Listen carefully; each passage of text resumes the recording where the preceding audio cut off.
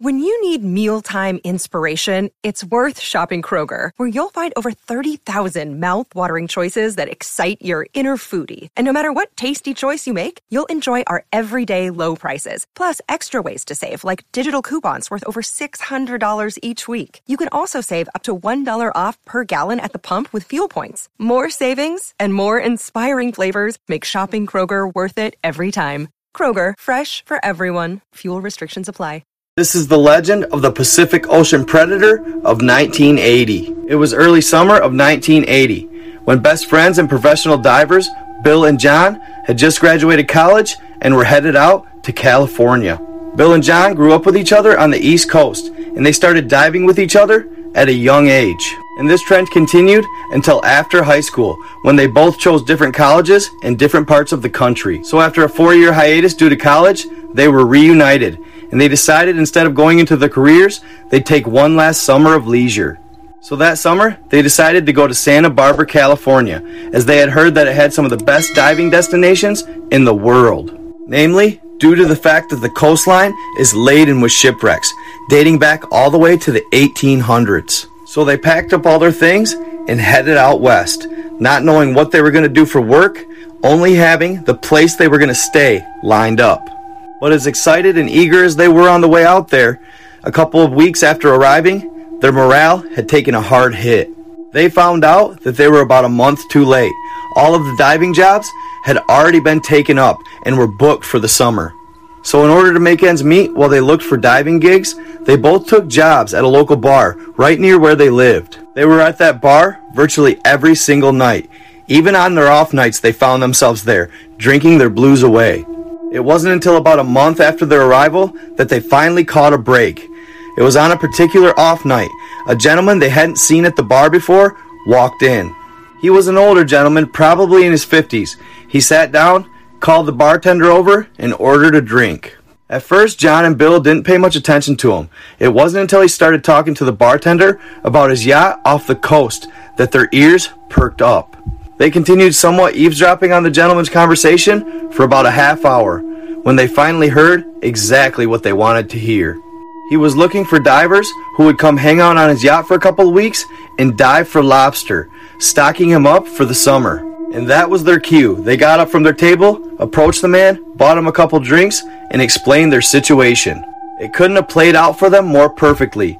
They finished their drinks, he gave them a time to meet him at the docks the next night, and they went their separate ways. Bill and John were elated. That very next night, they met the old man at the docks, they got in his speedboat, and they headed out to his yacht. As they approached, they could see it was live. There were women everywhere, and people were partying. The old man looks at him and says, "I hope you boys are ready to party." Bill and John just look at each other and smile. They partied all night, knowing the next morning they had to dive. When their alarm goes off the next morning, they slowly roll out of bed, hung over as hell. "Shake it off," Bill says to John. "We got to get ready to dive." With those words, they both got a little enthusiasm, made their way up to the top deck, and put on their gear. They hopped in the water and began making their descent towards the bottom. They were making their way towards a nearby Liberty shipwreck to check it out and grab lobsters, because they knew they'd be around the ship.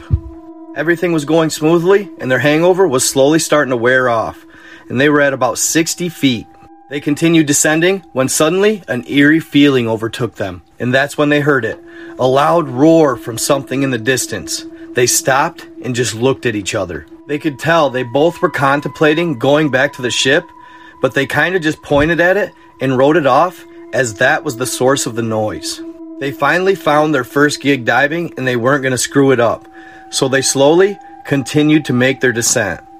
They got to the bottom and began searching for lobster, and kind of forgot about the noise they had heard previously. And as they were looking on the ocean floor, they noticed that a large shadow passed over them very quickly. And that's when something strange happened. All of a sudden, the water around them got very, very warm.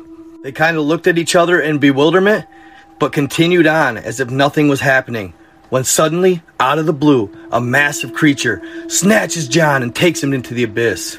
It all happened so fast, Bill didn't even get a look at what it was. All he saw was blood. Bill looked at the cloud of blood in complete shock, frozen with fear. He didn't know what to do.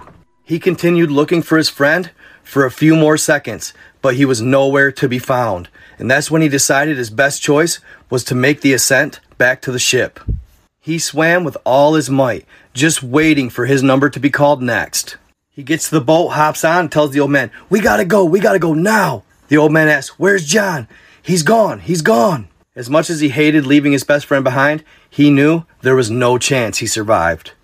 On the way back to the docks, they radioed authorities and told them exactly where John went missing. They came out and did a search. They never found John, but they did find some of his scuba gear. His tank had a large scratch in it. Along with his gear, they found something that was very peculiar. They located a massive talon on the ocean floor near where the attack took place. It measured 9 inches in length, and it was like nothing they had ever seen before. It looked as though it came off a creature that was of prehistoric origin. There was virtually no animal in the ocean that had this type of talon. So at the time of the incident, when the old man radioed in that John was missing, apparently a reporter was on the same channel. It was the emergency channel for the Coast Guard. After hearing it, he thought it would be a juicy story, so he headed down to the docks. And that's when he saw all of John's equipment and the talon, and he quickly began taking numerous pictures.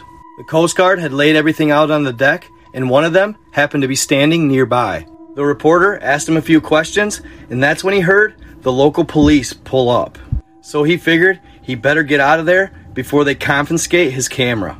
He assumed that night they would report it on the air at around 11 p.m. He took the camera and processed all the photos in the darkroom at the news station. He had his entire story planned out.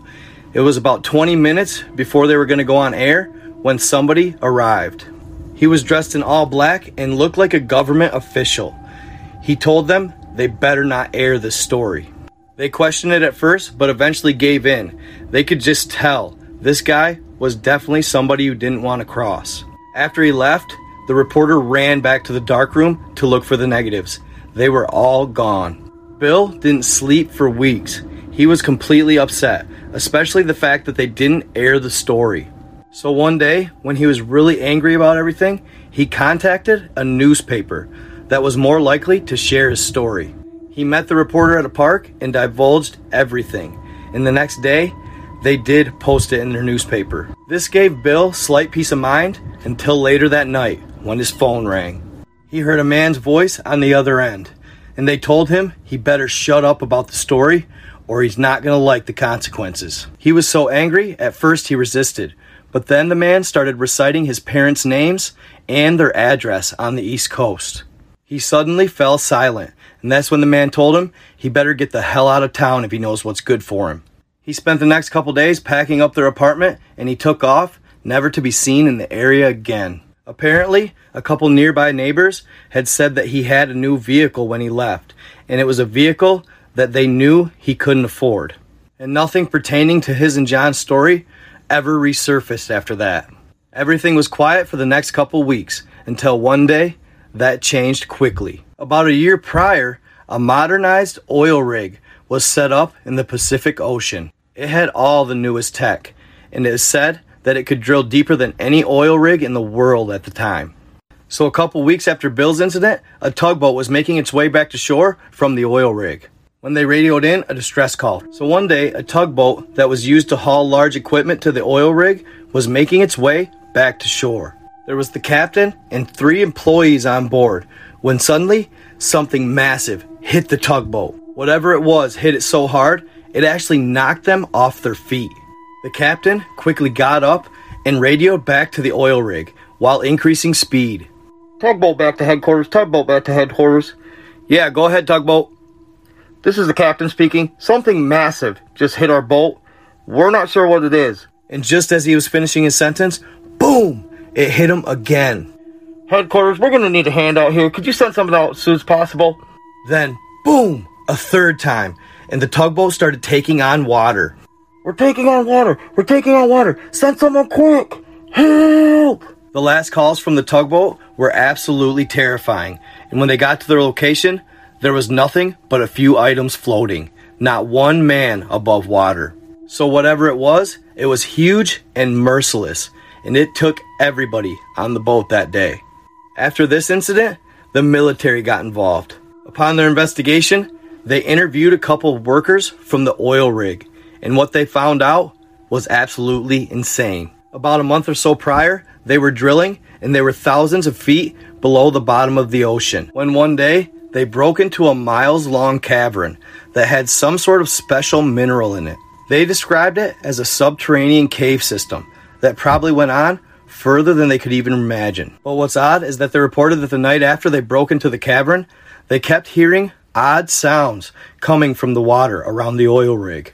They described it as some type of high-pitched shriek or a loud roar. They said that it stopped by the next morning, and they never heard it again or had any type of incident until the tugboat. After hearing this, the military concluded that they must have let out some sort of prehistoric creature that was living down there for probably thousands of years. Once they had gathered all the information, the military officials concluded that the creature had to be almost 100 feet long. And it was at this moment that they didn't even contemplate trying to capture the beast. They knew exactly what they were going to do. They contacted a top secret division of the Navy at the time. This division actually trained dolphins to take commands and attack enemies underwater. They would assign up to 10 to a group, and they'd run like a wolf pack, attacking their target all at once. Why they were lethal? They would fix weapons to their nose that they would ram with. So they trained the crew of dolphins that they were going to use to take out the monster. And about 3 days later, it was time to send them on their mission. They couldn't let this beast roam the waters any longer. They fixed each dolphin's nose with a weapon that came to a point. So when they'd hit the beast, it would pierce him and then release. And fixed to each weapon was an explosive that would trigger as soon as it was released from the dolphin's nose. After release, it would give the dolphins a few moments to get some distance, and then they would explode. The Navy SEAL called one dolphin in particular to his boat. He did some sign language while speaking the commands, and the dolphin nodded, then took off. Each pack had one lead dolphin, and they would tell the lead dolphin what they wanted done. He would go back and communicate to the rest of the team the mission.